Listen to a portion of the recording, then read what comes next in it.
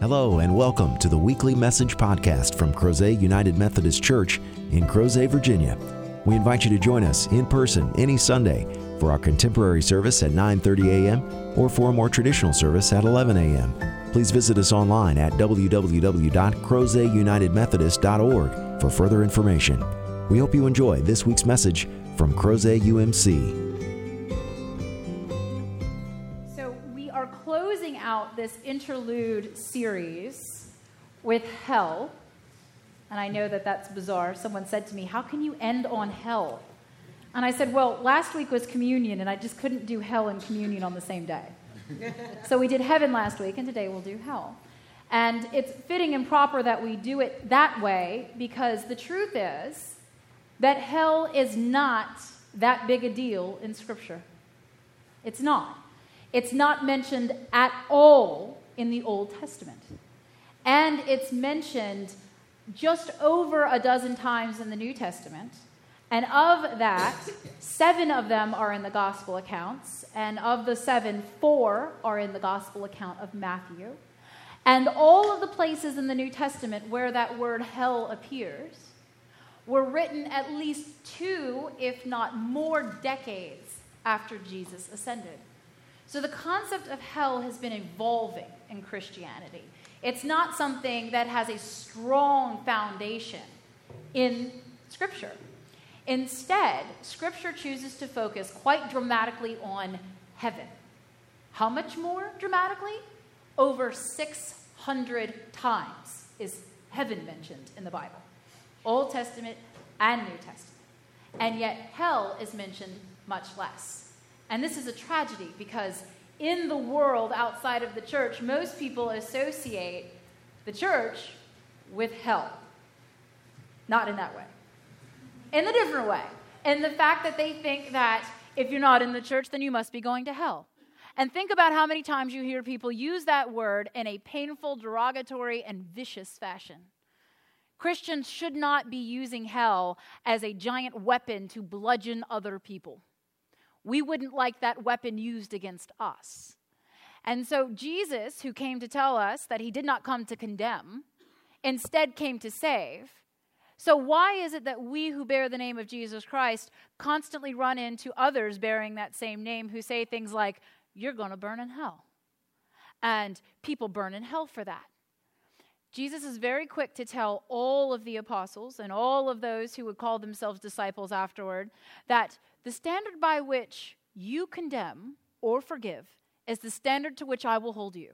So if we want to spend all of our time telling people that they're going to go to hell for that, then we have to be prepared for God on Judgment Day to turn around and say, you know, you seem to be really dialed into telling people what they're doing is going to send them to hell. Should I judge you the same way? Instead, we should focus on the message that Jesus Christ gives us. So where does hell come from? Where is this concept? It's actually built upon mostly by literature. I love to listen to people tell me about hell. Tell me what you think hell is. And when they tell me, I'll have to stop them and go, wait a second, have you read Dante? And they go, no. And I'm like, well, you should, because you're pretty much citing him word for word. A lot of how we understand hell, and I'm talking about depictions, the visualization, there's like 9 circles, that's all Dante. That's all 15th century Christendom. And Dante did what plenty of people do. They took a concept and then fleshed it out and gave it flourishes of all kinds of flamboyant and flamey ways, and pain and destruction, and because we love to read about that. And so Dante really changed the way people thought about hell. And when people tell me about hell, they're telling me about Dante, whether they realize it or not. Dante, though, took a small piece of text, rather obscure, from Jeremiah, and really built on it. And the text comes from Jeremiah chapter 7, verse 30 says this, "For the people of Judah have done evil in my sight, says the Lord. They have set their abominations in the house that is called by my name, defiling it. And they go on building the high place to Topheth, which is in the valley of the son of Hinnom, to burn their sons and daughters in the fire, which I did not command, nor did it come into my mind." This text is recounting for us that the people of Israel had taken on a horrific practice that others in the area were practicing. They were worshiping a pagan god named Baal by offering their children as burnt sacrifices in fire. And it is so abhorrent to God that God sends the prophet Jeremiah to decry it, to tell the people that we should not be doing this. This is not what God wants. God has never asked that we light God's children on fire. God even says here, not only are you defiling my home by practicing this, but I never told you to do it. And it would never even enter into my mind to do such a thing, to tell you to do it. So stop burning your children. If God goes to such extremes to tell Israel to stop burning God's children, why would God want to burn God's children? Instead, it gets kind of twisted and misinterpreted over time. In fact, my scripture is not in Hebrew, but if you were to read it in Hebrew, the valley of the son of Hinnom is actually translated closer to Gehenna. Gehenna often gets mistranslated as hell. It was an actual place in the Middle East where people built a high place and burnt children. And God said, stop it. It is evil and it is wrong. And so we have that being kind of tossed around and twisted and molded about in the history. And then all of a sudden people realized fear is a great motivator. I employ it in my household, I admit. Fear is a great motivator. However, I don't want to serve in a church of Jesus Christ where we use fear to get people to be in love with Jesus. I don't believe that that's right. I don't believe that Jesus wants people to turn their hearts to them because they truly fear consequences rather than wanting to be in relationship with Jesus. The motivation is important. And for years, for decades, for generations, we may even be approaching a millennium now, the church worldwide has done this practice, has dangled hell as a possible consequence to urge people to convert to Christianity. And it's wrong. It is wrong. Neither the Bible nor Jesus place the emphasis on hell. The emphasis, unequivocally, time and time again, is that God made us and loves us. And that's why God wants us in heaven with God. Not because God relishes the opportunity to torture some of us for all eternity, but instead that we would turn from a self-centeredness to a Christ-centric way of life. And if we use hell to inspire fear or to motivate someone, then we are not following the examples set forth in Scripture by the prophets. We are not following the example that Jesus Christ even used. Because instead, we're more focused on where our final destination is and not who we are with. And that is the emphasis over and over again that Jesus has. Come to me, and I am your refuge. I am your strength. I am your salvation. I am your God. Not do it or else. And so as Christians, we have to learn to stop saying certain things. No Christian should be saying to someone, go to hell. None of us should be saying that. None of us should be declaring that you'll burn in hell for such and such or this or that. None of us should be creating even more obstacles for people to be in right relationship with Jesus Christ. We're not called to that. The emphasis of Scripture is clearly grace, mercy, and love. In fact, Israel had it so backwards when they were offering their children. They didn't understand that it wasn't the sacrifice, it was the relationship that God yearned for. That by bringing the sacrifice into the house of God, whether it was the mobile tabernacle or the permanent temple, that the people were being asked to come into the presence of God, to enter into prayerful communion, and then to be reconciled. Not to bring the most large, flamboyant offering, place it upon an altar and incinerate it. Instead, they were called to make sure that they paid attention to and were attuned toward walking upright with their Lord. And hell comes in as a future reality. Scripture does not say that hell exists right now. If we follow the references in the New Testament, it's a future reality. It says that when heaven comes to earth and Christ ascends on the throne and all of creation is resurrected, that those who are judged righteousness because of their faith will enter into the kingdom to come. Hell is whatever is not entered in. Now, does that involve burning in circles? I have no idea. And quite frankly, I don't want any of us to ever find out. Instead, we have a mandate. When we as Christians grow in our faith enough to start looking toward that day and start thinking about what might happen when we are resurrected and standing before the risen Christ, we shouldn't be thinking so selfishly as in, I hope we get in. But instead, what can we do to ensure that the maximum number of people enter into the kingdom to come and are with God for all time? That's the turn that Christianity needs to make. Not instilling fear, but inspiring relationship. And if we are willing to be invested in that, then that's what ministry is. Because the church over time has taken the concept of our mission and has made it one that is almost militaristic. We have a mission because in Matthew 28, Jesus stood on top of the mountain before he ascended as depicted in this window in front of me and said to the apostles, "Go forth and make disciples of all nations, baptizing them in the name of the Father, Son, and Holy Spirit, and teaching them all that I have taught you until the end of days."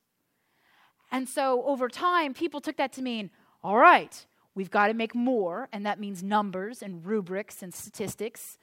And we have to baptize them in a very strict formula because if we don't, then it's wrong and we can't be wrong.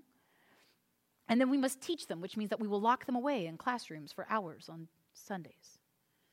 Instead, Sunday school. Instead, what Jesus was saying is, in order for someone to come to a baptism, in order for someone to choose to be in relationship, that's what a disciple is, someone who is in deep, profound relationship with Jesus Christ. In order for that to happen, in order for them to learn what Jesus was saying, they have to be in relationship. They have to be in union with you. You can't just drop pamphlets from an airplane and expect people to understand who Jesus is. You can't just give someone a Bible and say, all right, figure it out. We don't believe this. We don't live this. If I could just give you a Bible, then you all would come in for an hour and sit here and read, and I'd go polish my shoes. That's not what happens. Instead, from the very beginning, people had to explain it. People who were tasked as this part of their service for the Church of Jesus Christ, that this is what they do, that they explain it, they open it, they urge, they challenge. And there are those who take that and they discover how to use that in their missions, in their ministries, in their lives, in their homes, in their communities, in their jobs, in their schools. That's what the work of the gospel is. It is greater than numbers. It is about relationships. You can get a whole bunch of people in a room that is not creating converts to Jesus Christ. You can feed a whole bunch of people, and we should. But what really starts to change people is the encounter between those who are serving and those who are being served. And that's the relationship. And our job, if we are truly committed to serving Jesus Christ, is to say, we want to do everything in our power to guide, to guard, to encourage, to walk with people all the way to the gates of the kingdom to come, so that they don't have the opportunity to leave the grace of God. And our role in that is as individual as we are. We are not all called to the same thing, but we are all called to the same work. We are called to be in relationship with others, to show people Jesus Christ. Because ultimately, saying you want to go to heaven, to the kingdom to come, is to say and to declare, I want to be with God for all time. Because that's what it is. Worship with God for all time. Now, inevitably, the question comes up, do good people go to heaven? And that's a whole other sermon. But I will say this. Consider what we are shown in Scripture and in prophecy and by Jesus' words himself of what heaven is. It is unending worship with God the Father and God the Son and God the Holy Spirit in perfect communion for all time. And so when I explain this to people, I usually say, if you don't like the birthday boy, do you want to go to the party? Do you want an invitation? Do you want to watch somebody you don't like open presents that you had to buy? Do you want to eat cake with them? And for the most part, the answer is no. And that's an honest answer. So our job is to introduce people to Jesus Christ and show them how amazing he is, so that they will want to be with Jesus. They will realize that when everybody else lets them down, Christ is with them. When everyone else turns their back and says hurtful things, when they feel abandoned and alone, when they feel unworthy, Jesus is with them and for them. Our job is to take hell as a motivator for us to love more, to forgive with greater ease, unending grace and forgiveness. That is the use of hell. If you spend all of your time talking about hell, and you're not spending your time talking about Jesus, then I think we've wandered off the path. My job is to shepherd God's flock, and it's not to shepherd you to hell. It is to shepherd you to do the work that we all may enter into the kingdom. Unfortunately, I know because Jesus says it, that there will be someone, at least one, who will decide, even when they encounter Christ risen and resurrected on the throne that day of the resurrection, that they don't want any part of this. And I mourn that to the very depth of my being, that someone would reject the kind of radical love and grace that makes it possible for me to get up every day. And so our work begins. When you realize how much you would be missing if you were not in the kingdom to come, that is your motivation to ensure that you love that much more fervently, that you forgive and you help others with that much more passion, that we use it to say, we will practice radical hospitality so that people will understand and get a taste, a glimpse of heaven here and in our lives and in whatever sphere of influence we have been gifted to have. Because our work is vital. At the end of the day, at the end of all days, the question will be, do you want to be with Jesus Christ? And our God, who has been infinitely patient and loving, is not about to force anyone into that party. But we can do all in our power now to open space and to plant seeds so that when the question is called, others can say, you know, I think I may. I think that might be a place for me. So the work of the church is crucial. It's not just about coming here and listening to incredible music or hearing an inspired word. It's about remembering who we are at the very depth and core of our being. Christ has laid the foundation, and we are building the bridge to help people overcome their doubts, their negative experiences, their own sinfulness, overcome our sinfulness in the church, so that when the gates are opened, as many people as possible will be entering in. And if we are faithful to that call, then we have nothing to worry about.